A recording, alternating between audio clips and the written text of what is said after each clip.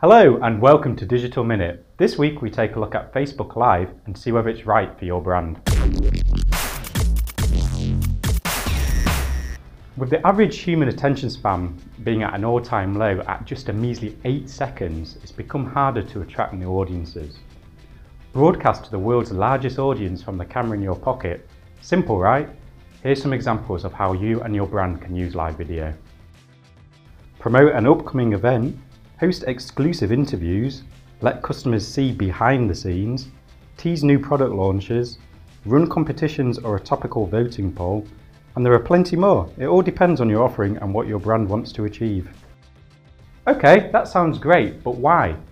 Speed of information is vital in the customer journey. What's better than answering real-time questions with a real person? And best of all, it's relatively cheap, especially compared with other above-the-line mediums.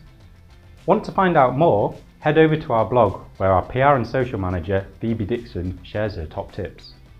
Thanks for watching. I'm Steve Chambers and that was your Digital Minute.